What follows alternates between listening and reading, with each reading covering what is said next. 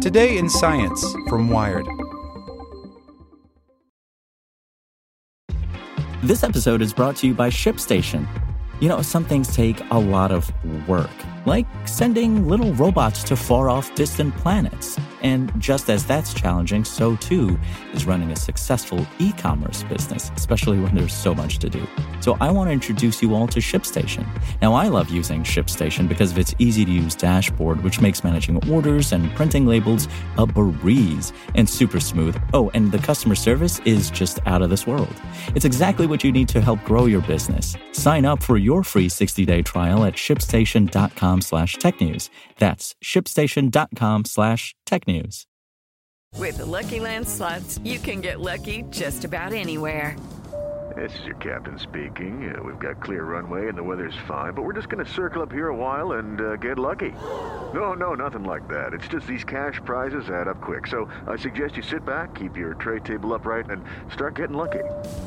Play for free at LuckyLandSlots.com. Are you feeling lucky? No purchase necessary. Void where prohibited by law. 18+ terms and conditions apply. See website for details. Welcome to the spoken edition of Wired. Palo Alto Networks has the broadest, most comprehensive cybersecurity for private cloud, public cloud, and SaaS environments because secure clouds are happy clouds. Protect yours today at go.paloaltonetworks.com/secure clouds. How to Avoid Getting Tricked into Assassinating Someone by Emma Gray Ellis. Let's say you find yourself in the airport in Kuala Lumpur. A stranger approaches with a spray bottle and a fistful of money and points to a man who looks more than a bit like the half-brother of North Korean dictator Kim Jong-Un. Must be a coincidence, you think. The stranger explains that she'd like you to star in a hilarious prank TV show that asks ordinary citizens to spray random people with water for the lulz. What's the risk, right? Right? Wrong. Congratulations. You just got punked into becoming an international assassin. It was strangers on a train in a terminal. All right, in all seriousness, if it's true that Sidi Ayaza, the woman suspected of killing Kim Jong-nam by spraying him in the face with an unknown substance, didn't know what she was doing, could she have done it any better? How would anyone have known better? Science is how, but in the world of chemistry, distinguishing water from weapon can be a lot trickier than you'd think. So what do you do, really? The first tool available to the responsible prankster or citizen scientist is eyeballs. Give that spray bottle a close look. Is it a clear or translucent one, or is it opaque and heavy-duty? Plenty of potentially harmful chemicals have to be shielded from light to avoid photochemical reactions. Corrosive materials like fluoroantimonic acid need to be stored in something even tougher, like Teflon. But a clear bottle containing clear liquid doesn't mean you're, well, in the clear. Some really nasty substances like sulfuric acid, which probably wouldn't kill someone even at high concentrations, really, if you just spritzed a person's face with it, and cyanide solutions look pretty watery. Some chemicals are more viscous or syrupy than water, says Gabrielle Ludwig, a toxicologist at the University of Iowa. Theoretically, with something like sulfuric acid, which has a higher viscosity than water, you'd be able to swirl your pranking bottle and see adhesion forces drawing the liquid together into rivulets and droplets, like those wine legs your enophile won't shut up about. If your chemical is in a diluted solution, though, you're pretty much out of luck. Eyes failing you, you might turn to your nose. Don't. Many harmful chemicals are odorless, especially in solution, and the risk is just too great. It's not good to smell these things, says Nian Hui Gay, an analytical chemist at the University of California, Irvine. It could harm your respiratory tract badly. Plus, the vapors of some chemicals, like nitric acid, can blind you. So that's out. Don't taste it, although this was once a thing.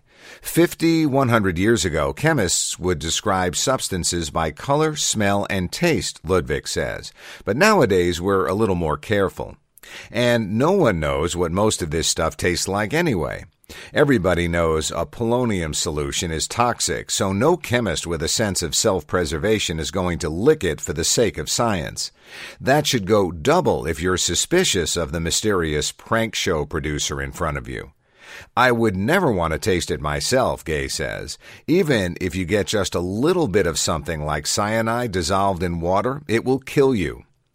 You could put your skin on the line. If it feels weird and tingly on your finger, you can safely bet it isn't water. But that's dangerous and not foolproof. Given that Kim Jong-Un was sprayed in the face, he may have absorbed a toxin through inhalation or through the skin, but not all skin is equally permeable. Absorption through the more calloused hand is very inefficient compared to mucous membranes, for example, Ludwig says. Well, prankster assassin, you're out of applicable senses.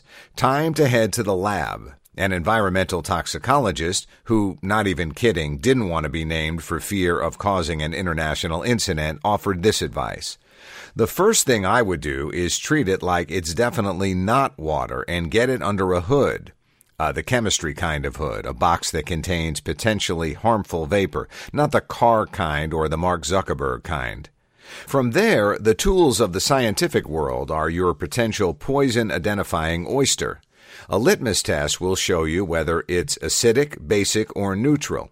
A hint, water should be a neutral pH 7. A good place to start. And then you go for the good old gas chromatography mass spectrometry and its slossier cousin, liquid chromatography mass spectrometry. Those analytical methods break substances into their constituent molecules and identify them, so that'll often tell you what you're dealing with beyond reasonable doubt. There's even a portable version, so you've got no excuse not to add it to your packing list next time your flights connect through Kuala Lumpur. With the Lucky Land Slots, you can get lucky just about anywhere. This is your captain speaking. We've got clear runway and the weather's fine, but we're just going to circle up here a while and get lucky. No, nothing like that. It's just these cash prizes add up quick. So I suggest you sit back, keep your tray table upright, and start getting lucky. Play for free at LuckyLandSlots.com. Are you feeling lucky? No purchase necessary. Void where prohibited by law. 18+ terms and conditions apply. See website for details.